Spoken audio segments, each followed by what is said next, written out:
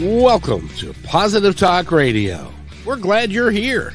I'm Kevin McDonald, your host for this grand adventure, and I thank you for joining us. You see, our mission is to create a positive, personal connection to all things with courage and love.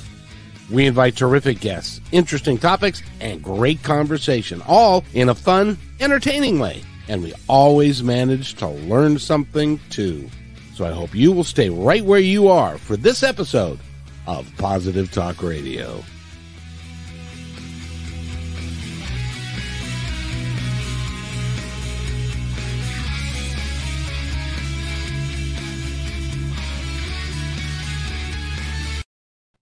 And welcome, everybody, to Positive Talk Radio. I'll have to turn that off. My name is Kevin McDonald, and over there we've got a gentleman. You know, I said in the opening, I've got to say this, Asher. In the opening, I said that we're going to learn something. Well, you know what? Doggone it. I'm going to learn something today because what you're doing is new and it's unique and it's got a lot of creativity to it. And we're going to spend some time talking about what you're doing, how you're doing it, the products you're using and why you're using all of that stuff. And by the way, Asher T. Sinclair is with us today. He's going to be with us for the entire hour. And he is a digital eco artist. Oh, yeah. Right. I missed the easy one. Right. A digital eco artist. And he's out of Arizona. Arizona this time of year is kind of a weird place because it's got two different time zones in it. So it just depends on where you are as to what time it is. But it's a great place to live. And so Asher, explain to us exactly what a digital eco artist is. So a digital eco artist, which I may be one of the only, just because I kind of coined the term. You made it up. Yeah. It's kind of a merge. So you have obviously an artist, which I consider myself an artist. You have an eco artist, which there's people like, one example is like Andy Goldsworthy, which has always been an inspiration to me, but where eco artists use things in the natural environment and create larger pieces, sculptures and things from that. And then me, the digital eco artist, where I've added the digital aspect because I use digital components like digital textile printing. I use digital photography. And of course, I use my computer to work with these and create these designs. So you're creating these design, and they're really are designed to be shown for your creativity and for what you do. It's like being a painter, only you're using digital stuff rather than being a painter. Exactly. That's actually one way that I kind of describe it is painting with my photographs. So I I haven't studied color theory, technically, but color has been a huge part of my life. And obviously being in the natural environment and photographing, I'm very observant of color and I love color, and something even from when I was younger, always matching, working to match my clothes, like always observing the colors. So I love taking the colors and seeing what colors work well together. And it's kind of something that I just naturally, kind of a natural talent of mine to combine different colors and see what works well together. So because you are a photographer, you have a photographer's eye. And so you take the types of things that you create through photography, and then you put them digitally onto eco-friendly materials. Correct. Yeah. Hey, so I got that. Exactly. So every design that I create, like the one that's right behind me here, was started on an adventure or a hike, exploring the natural world. So I'm out photographing, I'm taking images, or making images is another way to say it. And then after I've collected those, and when I'm out in the field and I'm creating imagery, I'm thinking about the different designs and how things might go together and what might work together. And so after I have that imagery, then I'll bring it back to the studio, and that's obviously has my computer and my hard drive, and I'll download. I usually have a lot of imagery, looking at different angles and different perspectives, which is really a big part of this too. Is something that I've learned on my journey doing this is looking at things from a different point of view. When I'm studying a subject, say a particular flower or a butterfly, or anything really in the natural world, tree, bark, things that I like to really kind of get close and zero in on, I'm looking at different perspectives of that thing. So kind of getting different angles. And that's something I've learned through my photography background. But getting those images, finding certain things and how they work together, really looking for the designs that you don't see, initially when you're out, but you really have to kind of go a little bit deeper, finding those and then kind of pulling that out and then working with that imagery. Then I go into the studio, and that's where I'm using software such as like Photoshop, and I'm cutting out imagery and then basically working with them, aligning them, and doing somewhat of a collaging with them would be a good way to describe it. So let me ask you, how did you get started doing this? And obviously you made this up, so because you're like one of the only people in the world that's really doing it. So where did that drive and that passion come from? Well, there are other people that are printing, on textiles, obviously, and doing yes. that. I'll give them credit, and I would say kind of the thing that's unique about what I'm doing is more the photographic imagery. So a lot of people use files that are called like raster files, which are images that you would make in like Photoshop Illustrator. So you kind of implement the colors and things like that. But, or I'm sorry, those are vector files. And then what I'm using raster files, so which are the photographic imagery. And that's where it's kind of a little bit different. When it comes into the space a little bit more. Not as many people are working with a lot of photographic imagery and doing it, but it is something that's obviously available and that can be done. But it really started from back in 2011 when I was looking for alternative processes and ways to print my imagery and my designs onto things that would allow them to become functional. So one of my first endeavors was printing onto ceramic tiles. That could obviously be incorporated into like an interior, a home, that kind of deal. And then a quilter friend of mine introduced me to digital textile printing. And that's when I was introduced to Spoonflower. And that was back in 2011, just before that, around 2008. And then there was a few years. And 2011, I really started zeroing in on it more. And basically, Spoonflower was one of the only organizations in the United States that was doing this, because they had built some of their own printers. So digital textile printers. So they were really pioneering and have always really been the pioneers in being able to do it, and then being able to offer it to independent artists or emerging artists like myself, where I could print basically anywhere from like a limited run from 1 yard to, however, 50 yards if I wanted to. So a lot of places, yeah. Go ahead. Sorry. Well, I was just going to say, I know so much about your industry that Spoonflower, I thought, was flour that you get with a spoon. No, it's a real company. How they came up with the name, I'm not sure. It might be a real flower. I haven't really dove into that, but I've always been a little curious, right? But for sure. So they were pioneers, and I've learned more about that company than that organization, how they've grown and function and do what they do. They do offer three, if I'm not mistaken, 3 different organic cotton textiles that allowed me to print with them, because I wasn't going to print with anybody that didn't have an ethical, sustainable textile, primarily with a certification that I could get behind. And that's really what I was looking for.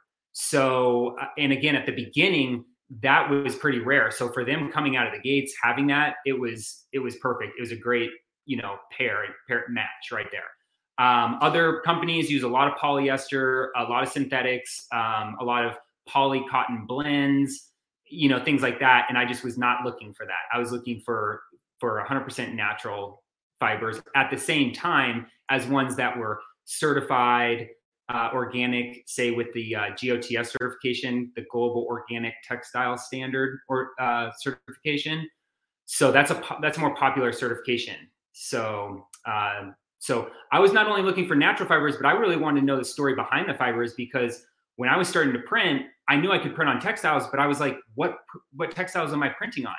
And if I'm doing this imagery and these designs that are environmentally friendly and promoting my love for the environment and for the natural world, I wanted to use a material at the same time that was not obviously, polluting that environment, too. So I had to really seek that out. That's really where the adventure has begun.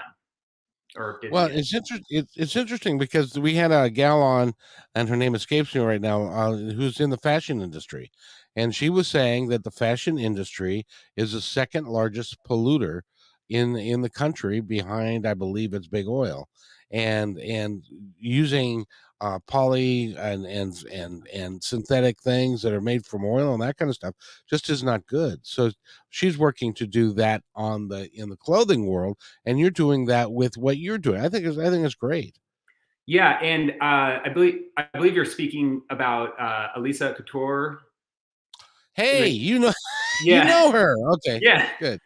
So she was just she's kind of debuting her new book. Her new book's coming out, and so she's been a great person. I've connected with her, which has been great. But yeah, that's somewhere where I went.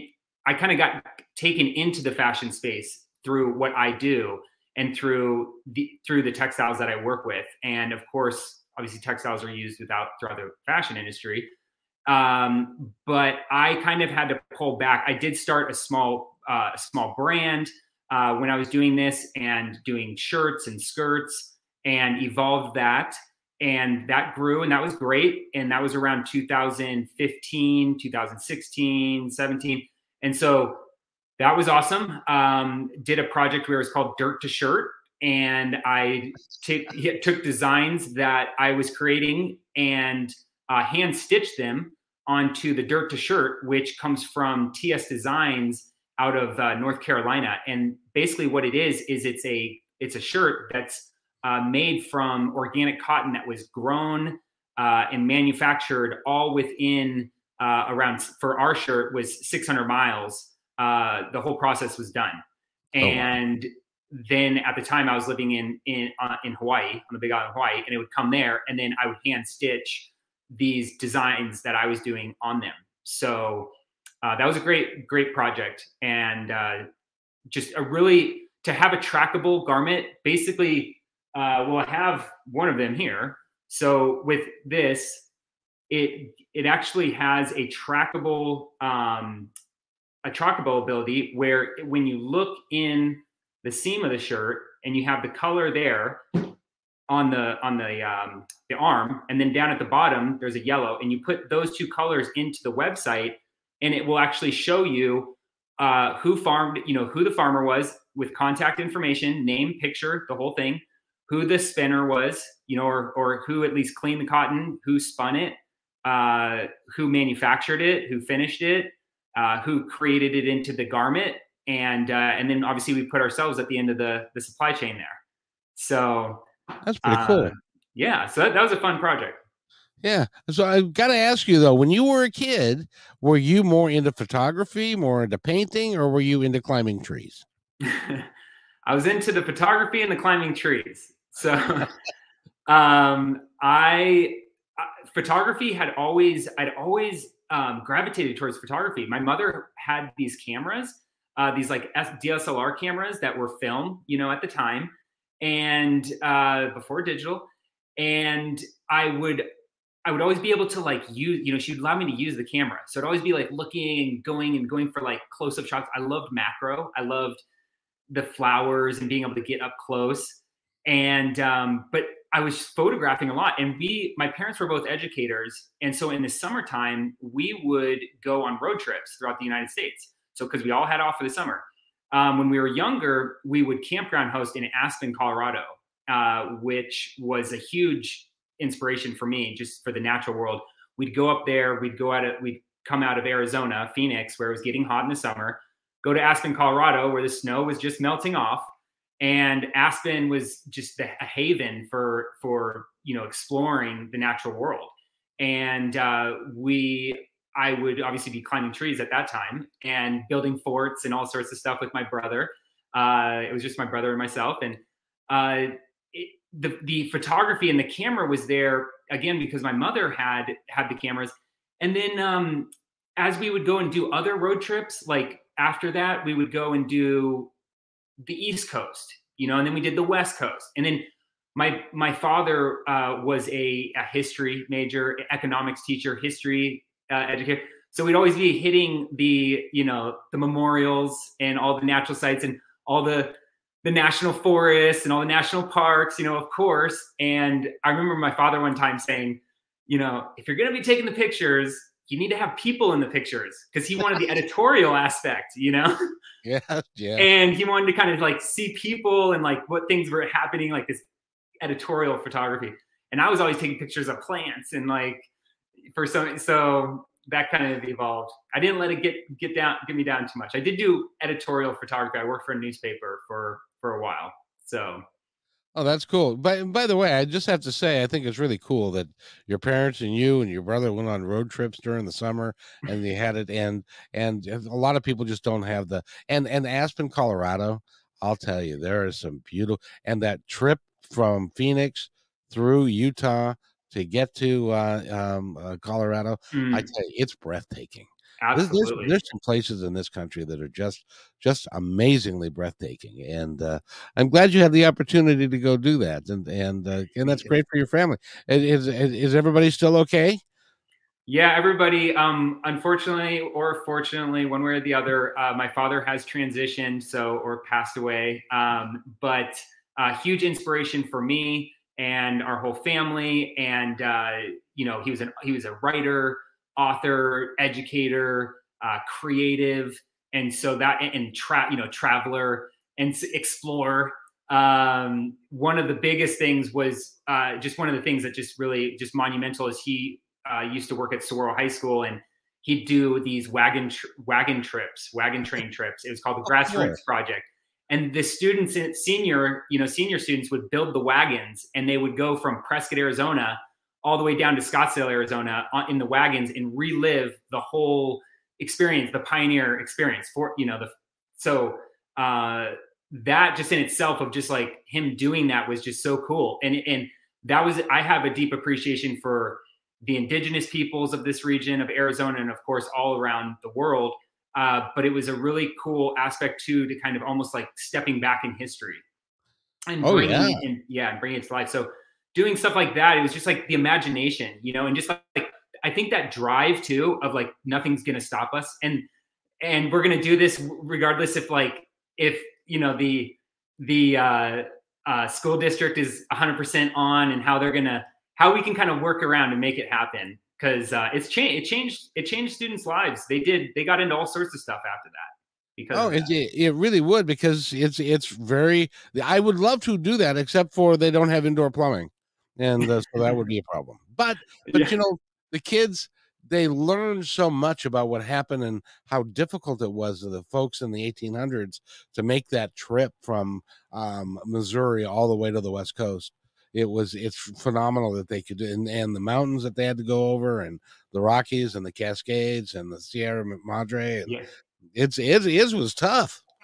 Well, and it was because of that I spent a lot of time again out in the natural world, natural environment, natural world, because my father had such an appreciation, right, for backpacking and hiking and being out, and he loved the West. He was originally from Milwaukee, Wisconsin. And so, but when he came out West, just like a lot of people did, or have from the East Coast, it's like when he came out West, he was like total like cowboy, it's like total adventure, like, like couldn't help himself, loved that aspect of it. So of course that's rubbed off on me throughout the years and still does, still inspired by that. Well, I'm really pleased for that, because you are working with natural things, natural products, and including we talked about before, you work with hemp and other products, and it's really is important as we move forward.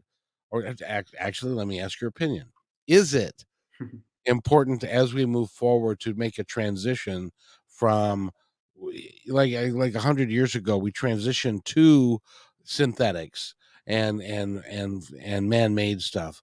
Don't we now have to transition back to natural ingredients? Well, this is from my experience, because I've taught a lot of people and educated a lot of people about natural fibers.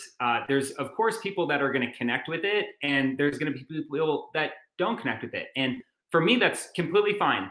I've had to really release my attachment to kind of, I guess, changing the mindset of everyone, or at least even everybody that I even come in contact with. Like, it's more, what I've found out to be way more important for me in my journey at this time is to do it myself. So if I'm living it and I'm doing it and modeling it, that's the most important thing for me right now. So is it something that I feel like everybody should do and it's kind of like the one way, the right way? I don't know. I cannot say that. But I will say for me that I am following my heart and basically my inner calling, and my inner calling is telling me to do this. So I'm gonna do it. I'm gonna follow through. And what my inner calling and my inner voice, or however you'd like to describe that, the calling, the downloads, it can be referred to in many different ways, is guiding me to do this work and to do it with natural fibers. And it does not work for me. It just does not feel right doing it the other way. And so I personally have had a major shift in my own life, because through going through my process, I have evolved. This has been an evolution, involvement for me personally. So I've evolved going through this, of course, right? Going just over the years. And I have eliminated, basically I've taken synthetic fibers out of my life almost completely. So my shoes are made out of hemp, European hemp, and these come from Raw Organic, shout out to them, where it has natural rubber from the rubber trees. The clothes that I'm wearing are all organic cotton. So like in this particular shirt is hand woven. I have friends that make these garments in India, but it's hand woven. So it'd be considered khadi, which is a traditional Indian textile, which was basically developed by Gandhi, where it was what they used for basically independence, liberation. So the khadi is where it's all hand spun and hand woven cotton or organic cotton textile. So wearing the cottons, wearing the linens, wearing hemp, wearing the wool. I am a big supporter of wool. So having those things and basically what I'm marrying to my skin. And I know that you guys talked about it in your in your other presentations, some of your other talks, of the aspect of chemicals, toxicity on the skin coming from the clothing that is artificial. Exactly. So once you start diving in and the information, like the amount of toxic chemicals that are used in the conventional way of producing and dyeing textiles, then you can't unsee it. So then you're gonna, like, this, for me at least, okay, some people might be able to. And so I'm seeking out those textiles that are extremely clean to put on my body, and I'm just going through other changes just through my diet and lifestyle changes and stuff like that. So it just goes like together for me. It's like it just works. And so as much as I was doing like the fashion aspect of it, I'm not really at this time looking to create more of like a brand and those type of products.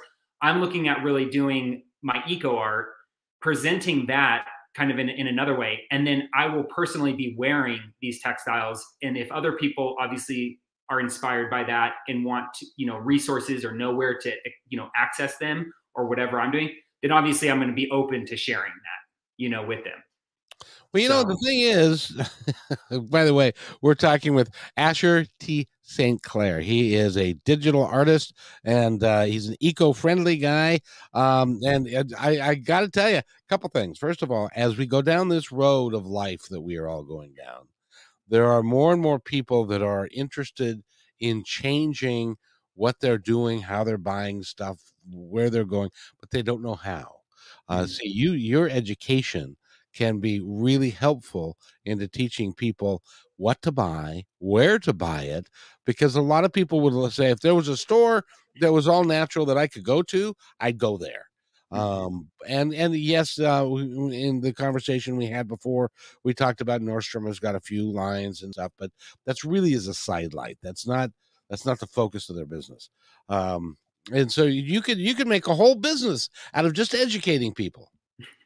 Well, and it's something that I do. I do presentations. I've done speaking engagements where I've talked with like the Arizona Department of Education. I've gone in multiple times with them, talking to educators that are actually in the fashion space. So they're in their in their schools. They run their fashion programs, right, within the schools. And so I'll go and talk to educators and educate them about what natural fibers are, or eco natural fiber, natural eco textiles, and then also what digital textile printing is, how I've brought the two together, and educating them. And I've also talked to other organizations as well throughout Arizona here. I haven't done anything internationally at this particular time. Probably will happen in the future, or it will happen in the future, but mainly more here locally in Arizona. And so I've been really inspired by that. And it's really basic. It's really been an evolution for me because I've had to take that approach of like bringing it more to the forefront, and and kind of presenting my way all of the information and stuff, and really organizing it, right, getting it put together to present it, which has been a great a great thing for me to do, a great exercise. And when I was in Hawaii, I did speak to the University of Hawaii in Hilo. We were asked to come and talk about the dirt to shirt, to the fashion community, the fashion department, that was there. So there's definitely been opportunities, and I'm all about that because I have an education background. I actually have an education degree. I've worked inside the public schools and some charter schools as well. So I love the education aspect of it, and sharing, because I know it is challenging. I have gone through and tried to find these things, and I'm still searching. I'm still looking. And it brings up a really great point, Kevin, that when you can't sometimes find those things, what I'm working on right now is I'm just doing my own shirt. I'm doing my own so that I can really use the materials that I really want to use. There isn't anybody really doing it. So that's where sometimes we just got to kind of do it ourselves, and innovate it ourselves. My executive producer calls that your niche. And you have to get your niche in order to be able to be successful in business. And it sounds to me like you've got a couple of really cool niches that you can marry the two of them into something that can be really helpful. I wanted to ask you,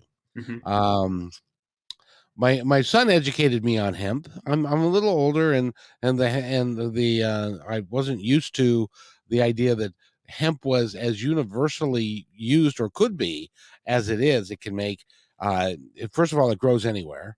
It's a weed that pretty much weed, maybe that's what we should call it. Anyway, it grows anywhere.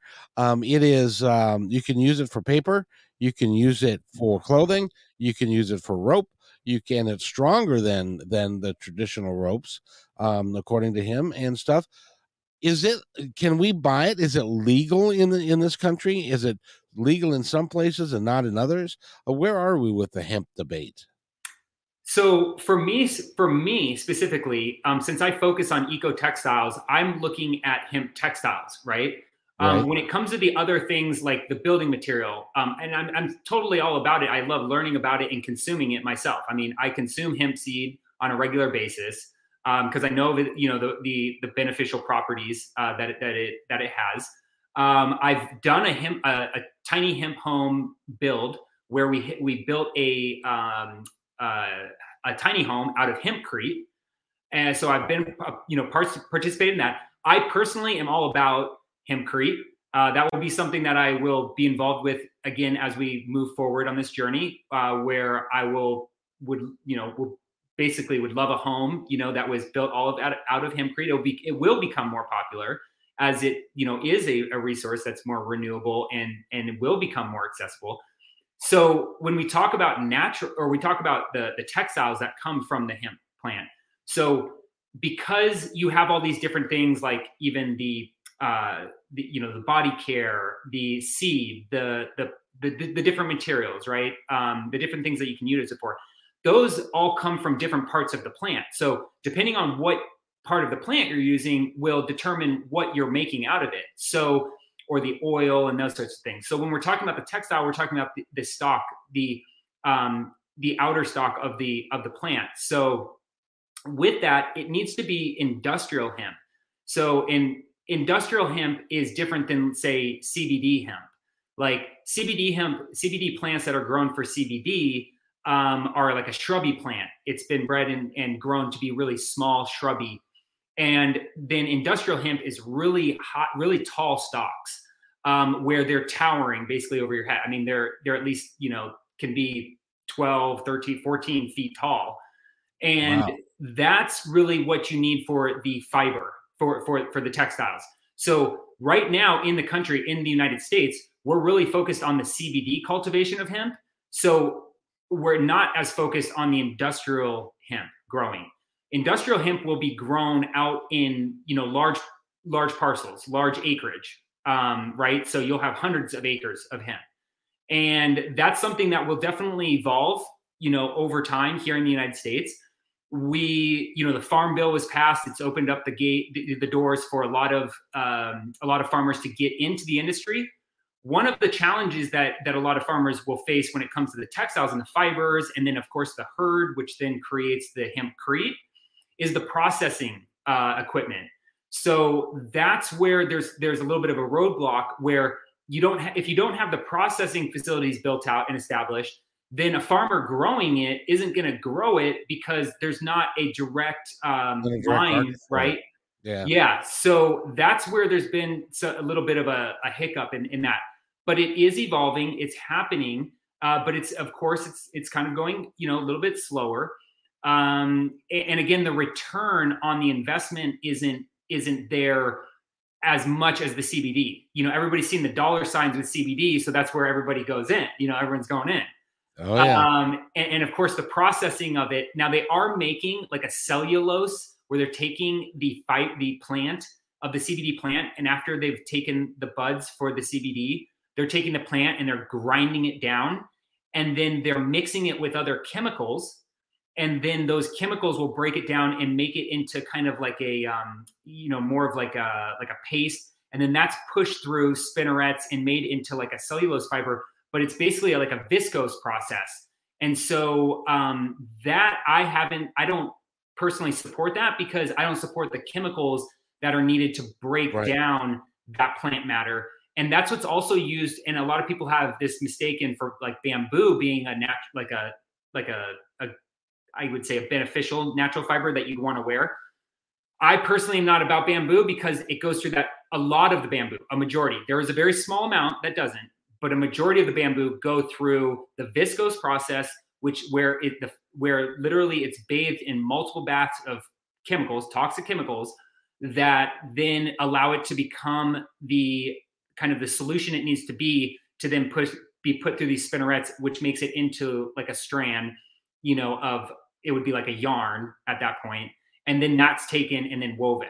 So see, people don't know about that. They just think bamboo, it grows fast, it's renewable, it's natural, we love it, but they're not really looking at how it's processed. And when you look at that and you see that dirty kind of process, then you're like, no, that doesn't make sense. But they are developing processes that are non-toxic. It's just they're a little bit harder to find. So that's a little bit on the hemp industry and where we're at. It's growing, it's happening, but we need basically what we really require our farmers to see the benefits of growing industrial hemp, which also has the seed that goes with it. The seed, the stalk goes along with that, and then the hurd is also there. So with industrial hemp, you get a lot more options than with the CBD. So it's just getting farmers to go in on that. And the investment's going to be high to kick off with, but it's going to be revolutionary, and it's going to pay off in the long run. It's going to go like multiple generations, right, for benefiting, opposed to just like boom, CBD. That's where the money. And I understand different farmers are in it for different things, and that's fine. But there's a push for farmers to get into the industrial hemp and be growing it on that scale. And I mean, think about it, when we're growing a mass scale like that, the amount of like carbon that's being taken, out of the atmosphere. And then the hemp plant, the root system regenerates and rejuvenates the soil and can literally take toxins and things out of contaminated soils, so it can be used to literally clean up places that have been contaminated. And it can also be used as a crop that's basically brought in with other crops, and it works well like that. So I think that's wonderful, because we need. I was reading a report not too long ago. Do you know one of the chemicals that they find in soil virtually around the world? Jet fuel. Jet fuel. Ooh, yeah. Because if you look at the process of jet fuel, you have a jet flies overhead, and it has emissions, and those emissions stay up there until it rains, and then it goes into the groundwater, and then the Colorado River has jet fuel in it. And so we really need to clean up our environment in a whole myriad of ways. And I just think, by the way, do you write a blog? I don't currently write a blog, but basically what I've informed through my social medias, which I have all connected to my website, ashertsinclair.com, where you can get a hold of me on social media. It's a great thing that you mentioned that. It is something that I'm evolving into, to be doing that, and I should be doing that more, more frequently. Right now, I'm really focused on this project that is basically this grant project that I've really been focusing on to make it happen, and then create these designs and these tapestry, these wall hangings that I'm finishing as of right now. So I'm putting through my final run, but I'm stitching the whole thing. And so basically it's been a really good process for me, where I'm creating this product, creating this tangible thing that people can then take and bring into their home. A lot of what I've been doing has been through the internet or through social media, talking about it, a lot of talking. And this is really a great opportunity for me to solidify and bring it together. So just to plug the project a little bit, in the grant project, I have successfully digitally printed my nature-inspired designs onto 100% certified organic cotton that was grown in Texas.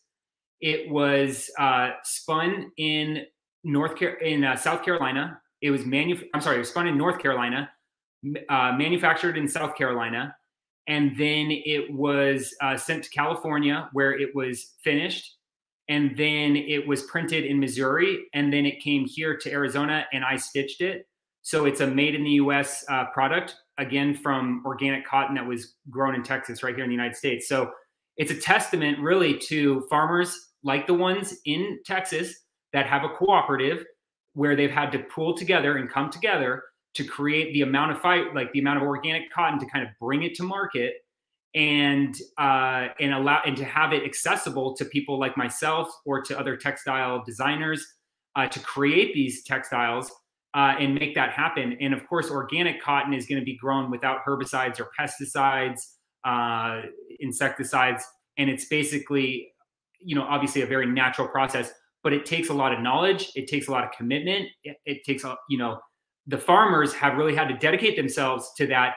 And for me, as an eco artist, I'm here celebrating that and sharing that, as well. And of course, they're digitally printed with non-toxic, biodegradable, non-hazardous inks, and using a 100% waterless printing process.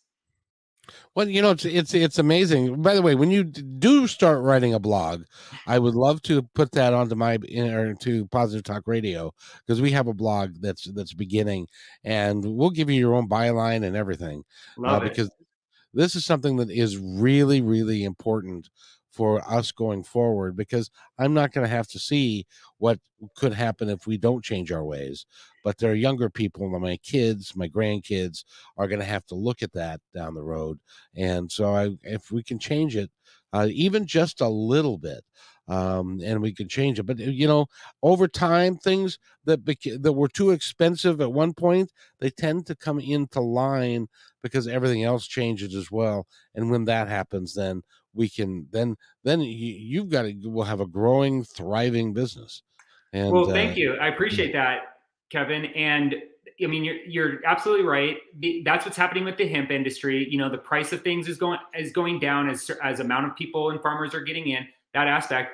And you know, it's basically it's happening. The evolution is happening from where I stand and where I see it from 2011, 2008 even, but really 2011, kind of getting into the space to where it's at today. I mean, the consciousness level of where people are at with, say, the fashion and all that, because of social media, because of the internet, it's really spread that word a lot more. It's, you know, through the video content and people sharing what's really happening, documentaries, and sharing this, people are able to then be aware of it and then make choices and seek out. But there's also these emerging designers that are able to come on the platform and be able to create smaller brands, smaller lines, you know, and more kind of create on demand and then present that. So there's a lot more of those brands that are evolving too.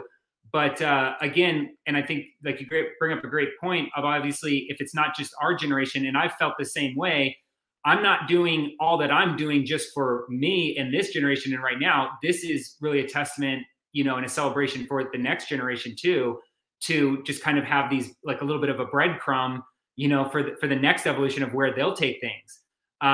So, but I do see it happening. And I think just the fact that I'm evolving and I watch myself evolve through this process, then it's kind of like, if I'm doing it, really anybody can do it. And more people will do it.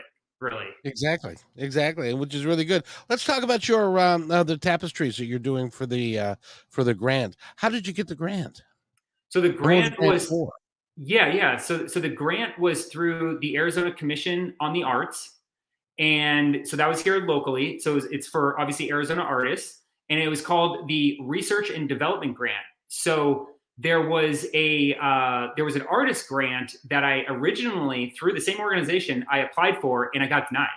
And that was like an artist opportunity grant. So I thought, you know, oh, this is great, this is perfect. And then I got denied. Then the woman emailed me and said, you know, we have the Research and Development Grant coming up. I think you should go for that. And so I was like, okay, that's great. So I kind of worked my grant just a little bit, not much. It was basically, it's the same thing because it's the same concept. I already had the concept in my mind. I already knew what I was going to do. And so I presented that, and sure enough, I got that grant, which gave me literally twice, if not 3 times as much funds to do the project. And so I was like, okay, this is great, you know. And it was kind of a moment for me. I was like, if I get this grant, like, this is a sure sign that I need to keep, you know, moving forward. And sure enough, boom, it hit. I was like, okay, let's go. You know, I knew exactly. Be careful what you wish for. I know. And I am, and I'm very focused with that. And in kind of in my purpose in life and what I know I'm here and working towards. And so basically how I wrote the grant was, I was going to digitally print my designs onto organic cotton that was grown and manufactured in the United States. And then, of course, you know, print it here in the United States, stitch it. And I did want to mention that it's all stitched with organic cotton thread, which is another aspect of this, which we don't actually manufacture organic cotton thread in the United States, believe it or not. That's a thread that we do not process here in the United States. So it comes from organic cotton that was grown in India and then processed there. So that was literally one of the only component of this that I could not get in the United States made in the United States, because it literally doesn't exist. So it would have all had to be hand woven. And kind of with Made in America, there's a percentage, and the thread is a very fine percent. But of course, it is still all organic cotton, and the best that we could do now. And so basically with that process, I went at the time, once I got the grant, I thought I knew who I was going to be sourcing my textiles from. And I went to them, and they said, we've sold out of that canvas, that organic cotton canvas. And so I was like, okay, great. You know, what am I going to do now? Because this stuff is extremely rare. So I do my homework. I'm researching around. I find another source for it, and it's a twill. So very similar to like a canvas material. It kind of has like diagonal lines going through it. And that's the one that I went with. And it's literally the only organic cotton twill that is grown and manufactured in the United States. This fiber right here is literally one of a kind. the only one that exists in the United States with that story. So there are other types of weaves or knits that are made in like more of knits. That's the stretchy material. Knits that are made in the United States with organic cotton. But when it comes to the twill or it comes to like a woven fabric, this is literally one of the only ones, if not the only one. So I was extremely excited about that. And then it's just basically been a huge learning curve for me because this is the largest print run that I've done on my own. You know, I was doing a lot through Spoonflower and stuff. So this one, it's like I had all creative freedom and I'm running 9 different designs, which will all be created into tapestries like this, which are roughly 24 inches by 36 inches. And have an oak dowel through the top there, which are also made in the U.S.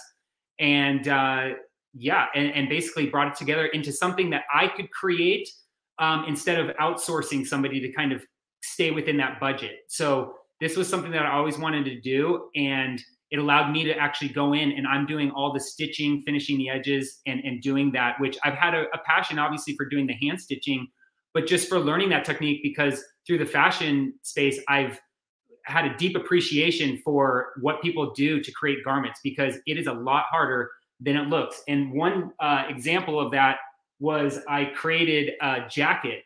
And this jacket, when I went in to do this jacket with some local designers here, local manufacturer, this is made with ahimsa silk. So the silk lining on the inside, ahimsa silk is also called pea silk. It is created where they don't boil the silk larva or silk worm alive. They actually allow the larva to become a moth and then fly away from its cocoon. And so it's called pea silk. And then the outer shell is a cruelty-free wool that is basically all dyed with it's low impact dyes and comes from Australia. So that project though, I didn't nail it down. It was one of my first. I didn't nail it down. There was a lot of things that went kind of wrong with it. And just through that, right now I'm currently working on a shirt like this, where I'm working with another designer to create that garment and that shirt. So I figured, okay, the jacket, very complex, very hard. Let's step it down a notch. Let's go to the shirt. Let's go to the shirt first. Okay. So that's just been, again, learning about that. But that's a little bit about the grant. And I will be releasing the collection on my website on AsherTSinclair.com. Again, AsherTSinclair.com. And I'll be also putting it out. Yeah. That website again is AsherTSinclair.com.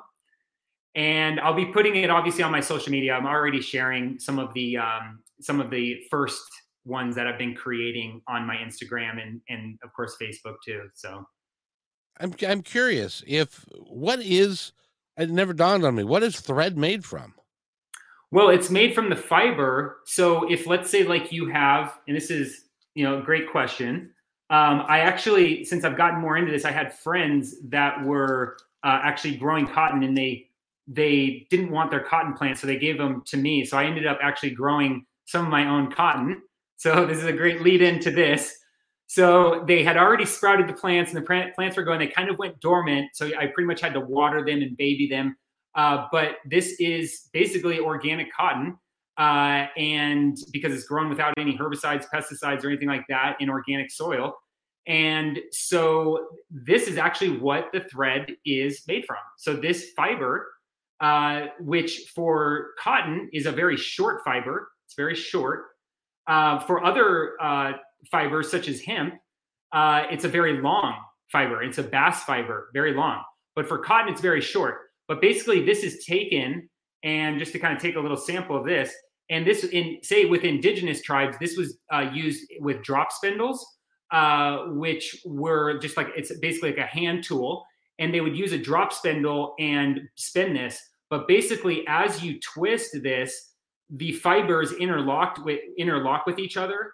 And as you twist it, and then you kind of twist and pull, it becomes stronger and stronger. But as that drop spindle keeps the weight going down, And that's what allows this whole fiber to spin, and that becomes the yarn. So the drop spindle is obviously traditionally used through indigenous, peoples and throughout time. Then of course it's evolved into industrial equipment. So that spinning of the fiber is a whole industrial process now. But before that, it has to get cleaned. It's got to go from the bowl to getting cleaned, and then carded, combed, and gets into where it can then be spun, and then it's woven after that, or manufactured. So when is the project complete, and you're going to show it on the web, and are you going to have like a art showing of the thing, and like in a building and stuff? Right. Well, basically that has been the plan all along. Of course, with the situation, pandemic, and things happening, now things have kind of evolved. At the beginning of it, because I got the grant at that time, and I was kind of unsure, and I knew I'd be doing a lot of it online. So of course I'll be sharing it out online, but a lot of focus wasn't necessarily on being able to do it, say, somewhere, because I didn't know where we would be at. But it was basically looking at how I would basically do something like an exhibition or an online exhibition. So at this point, I don't have somewhere where I'm going to be presenting it in kind of in the physical, but I guarantee you that will happen. And locally here, I do have some places that I'm looking at, but I've entered some shows, some exhibitions and stuff. So I've had it accepted into some exhibitions, but basically with that, only like 1 or 2 designs go out at a time. But basically to do like a full-on show, that will be something that I will be evolving into doing, especially with this project, to share what it is and what's going on with it. I will say I have been focused pretty much 110% or 111% on just accomplishing it and getting it done, right? Yep. And so it's scheduled to really be done by the end of this year. So going into 2022 is when it will be prepared and ready to really be presented.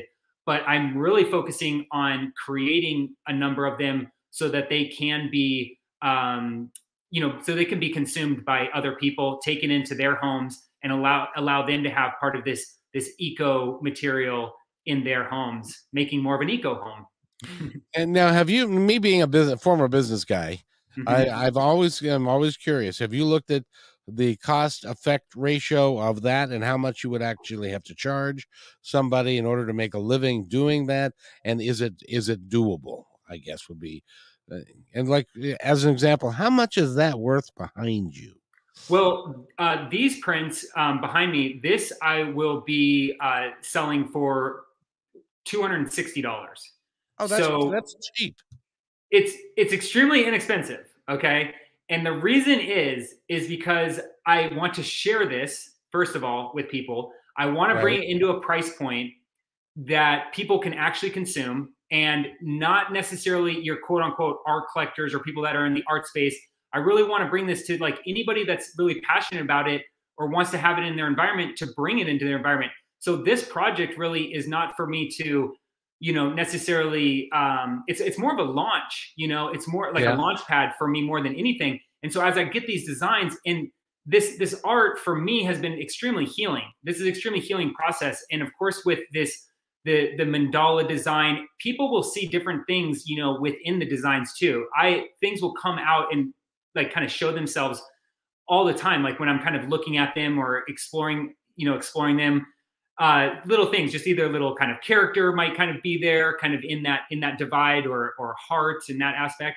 So anybody that really wants to have it in their environment, I want to make it accessible to that, because the price point was, it could go higher, but I'm not really concerned with that. And as long as you don't starve, that's the thing, because it doesn't do anybody any good if you starve to death and can't afford to do this anymore. And that is true. And I am actually doing my MBA right now, which you'll appreciate, as being in business. Yeah. And I have learned on my journey to even do sustainable business, and to be a sustainable business, you obviously need profit. So believing in the triple bottom line: people, planet, and profit. So the profit obviously will allow me to continue. Thank you, to do the work. And even with that price, I will be able to profit. However, there is probably a good amount of my time that's been into it, taking the imagery and all of that, that really I'm almost gifting to people at this point, because Sure. there is a lot of time that's gone into this and research for sure. So, I- but I want people to really get inspired by it and then obtain it.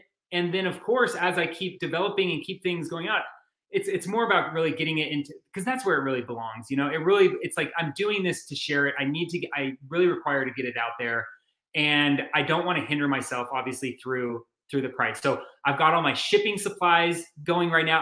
I'm zeroing in on that. It's going to be all eco-friendly shipping supplies. So when it gets shipped to you, it's going to be. Yeah. It's going to be coming from recycled cardboard. Everything's going to be biodegradable shipping materials, even down to the labels. So I've spent a lot of time in that too, to really assure that this whole process is really as ethical and sustainable as I can really make it at this time. And I would venture to guess, now this is just me, but I'm just going to venture to guess that as an artist, that you are inspired, and sometimes you don't know where the inspiration came from. It just showed up, and it came out to be just a beautiful piece, beautiful creation, and you don't even want to take credit for it because it just kind of showed up. Is that correct? That is correct. And what I like to say in that process is that a genius doesn't actually exist. It's the genius, and the genius channels or flows through you. So what will happen for me is I'll start working on something, on a design, and it will go where I didn't even expect it to go. And as I work with it, and as I build a relationship with it, and in the imagery and the different imagery, it will fall together. And I even sometimes will be like saying in my own mind to myself, like, this design really wants to, be created, because it's kind of speaking, it's kind of like a language, this visual language, and it's kind of happening. And I'll kind of pull back. And there's designs that I've created. And then for this collection that I'm going to be debuting and presenting, there's designs that were, that I had created, and I went back into them and tweaked them a little bit and really refined them even more. And that's kind of what it was really calling for. And you're right. It's the genius that you put yourself in the position with the tools to start creating, and you just start, it's kind of like what I like to say, tinkering, you start tinkering with things. And before you know it, it's like, you're in that groove, you're in that flow, and then you kind of step back from it. But it is, for me and for a lot of artists and creators, it's a very, it is very meditative or quiet time space where you kind of get in that zone, you get in that flow, and it evolves, evolves. I like how the images come together, and how, like, I still surprise myself. I mean, even this design behind me has still kind of like, how did that all really, but I think, yeah, just putting yourself in that space, and you kind of, and you work with it, and it's kind of like a pottery, right? And you kind of, on the potter's wheel, it's like you work with it, and before you know it, it's like it's turning into that masterpiece. It's like authors do it, writers do it, singers, songwriters do it, poets do it, mechanics do it. There is a flow that when you are attached to the flow, I call it the life flow. And when you are attached to that and fully engaged with it, things beyond your wildest dreams that you had no earthly idea could happen. Exactly. And I even like to say, like, even the aspect of kind of being psychic in a sense, or kind of receiving that message, is I honestly believe that everybody has that ability. Everybody in body, human form has that ability to tap into that. So it's not like there is a psychic, or she's a psychic, or he's a psychic. It's like, we all have that ability. We all have that psychic ability. And that kind of energy and that flow is really kind of where this is, and where this is kind of tapping into.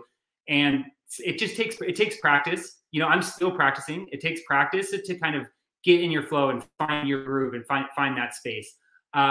So, and I can't really, like I've never been able to really say that I can, recommend anything for anybody, because you never know how something might inspire somebody, because it's really the journey where it's when it happens, like it'll happen and it'll click and you'll know. So if it's not like, if you don't feel like it's happening, literally from my personal experience, that is gaining the respect for patience and building patience. And you wait and as you wait, and things will come, it will come through, but it's the patience that's really required. And I've had to be extremely patient through what I'm doing. And when you do learn patience, that's a really, deep lesson that we all obviously require to learn. Oh, exactly. We'd like to follow you and to see where you go with all of this. This would be really cool. So can we invite you back? Will you come back? Yeah, absolutely. That would be awesome. I would love to do that. Oh, awesome. Because we want to follow this, and when it gets released, and we can show the pictures, and we can do some fun stuff with it. Absolutely. Yeah. And I'm evolving as an artist. I mean, there's things that I'm doing behind the scenes, obviously from this project. And, there's constant, like that next gen, that next generation of what I'm doing and what I'm going to be releasing. One thing that I just like to share with people, just to kind of take that perception out of things, is this particular fabric is a knit fabric, right? And that fabric, if you could guess what that fabric is, being that it's like see-through, you can pretty much see through it. What might you just guess, wildest dreams, what that might be as a natural fiber? And these are things that I'm always learning. Yeah, I don't know. Coconut? Great. I mean, yes, absolutely. They do make, natural fibers out of coconut shells for coconut core. Absolutely. That's wool. So this is wool. So a lot of people think wool is so bulky, and this is actually a wool that's been made into a knit.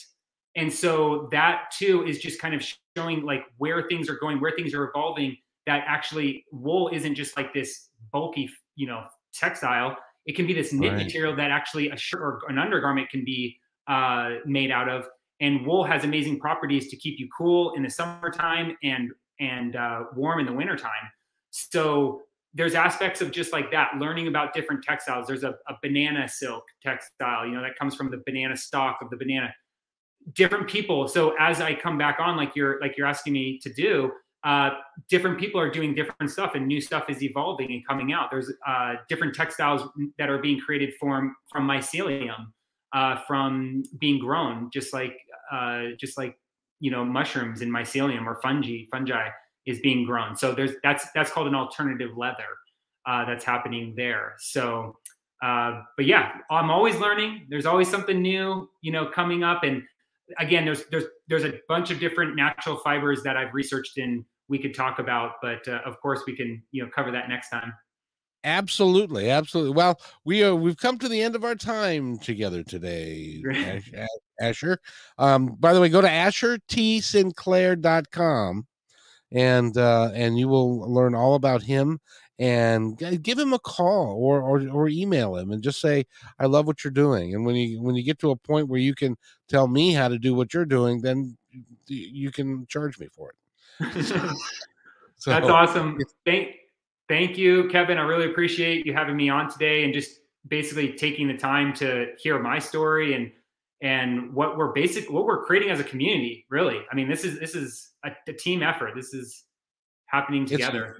Yours is a great story. I applaud you for not disregarding your talents and following through and following your heart, because your heart told you natural ingredients. You didn't want to mess with the other stuff because you want to be a leader in this.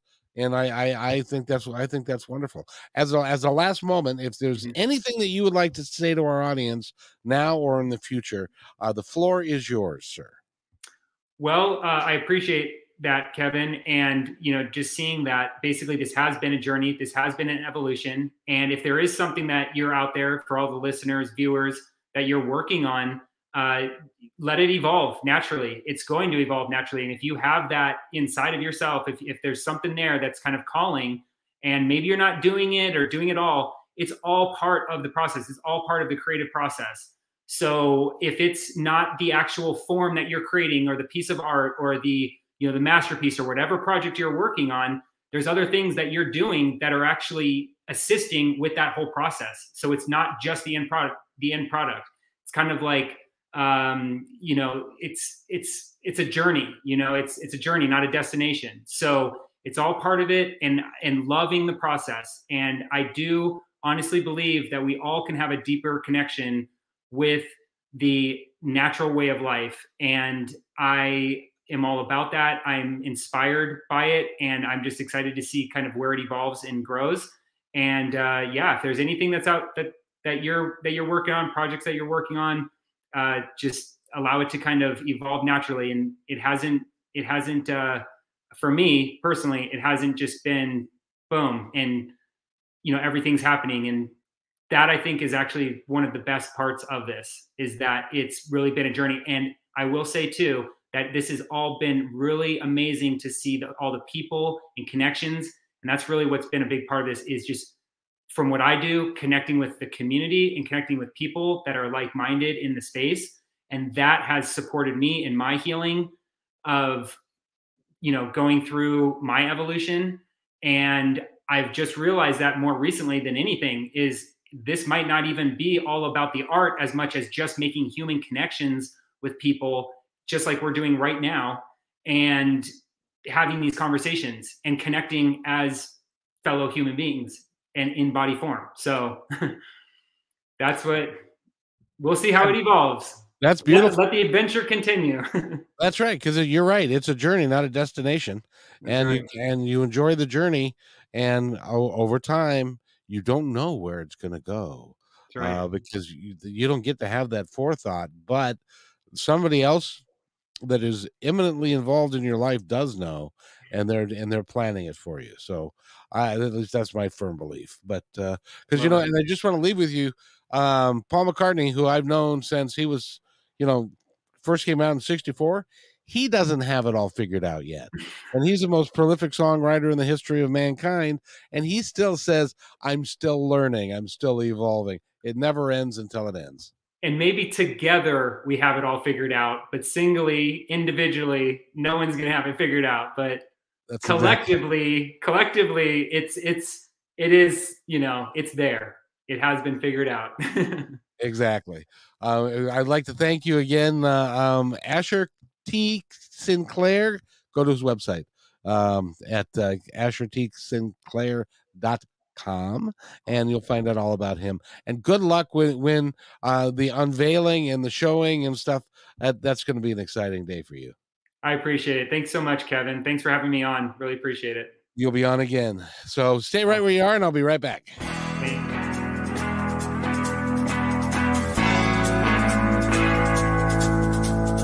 Hey, and thanks for listening to this episode all the way to the end. Hey, pretty cool. Hey, don't forget to follow us so you can receive regular updates and new posts. And remember, take care of each other, because each other's all we got. See you next time on My Independence Report.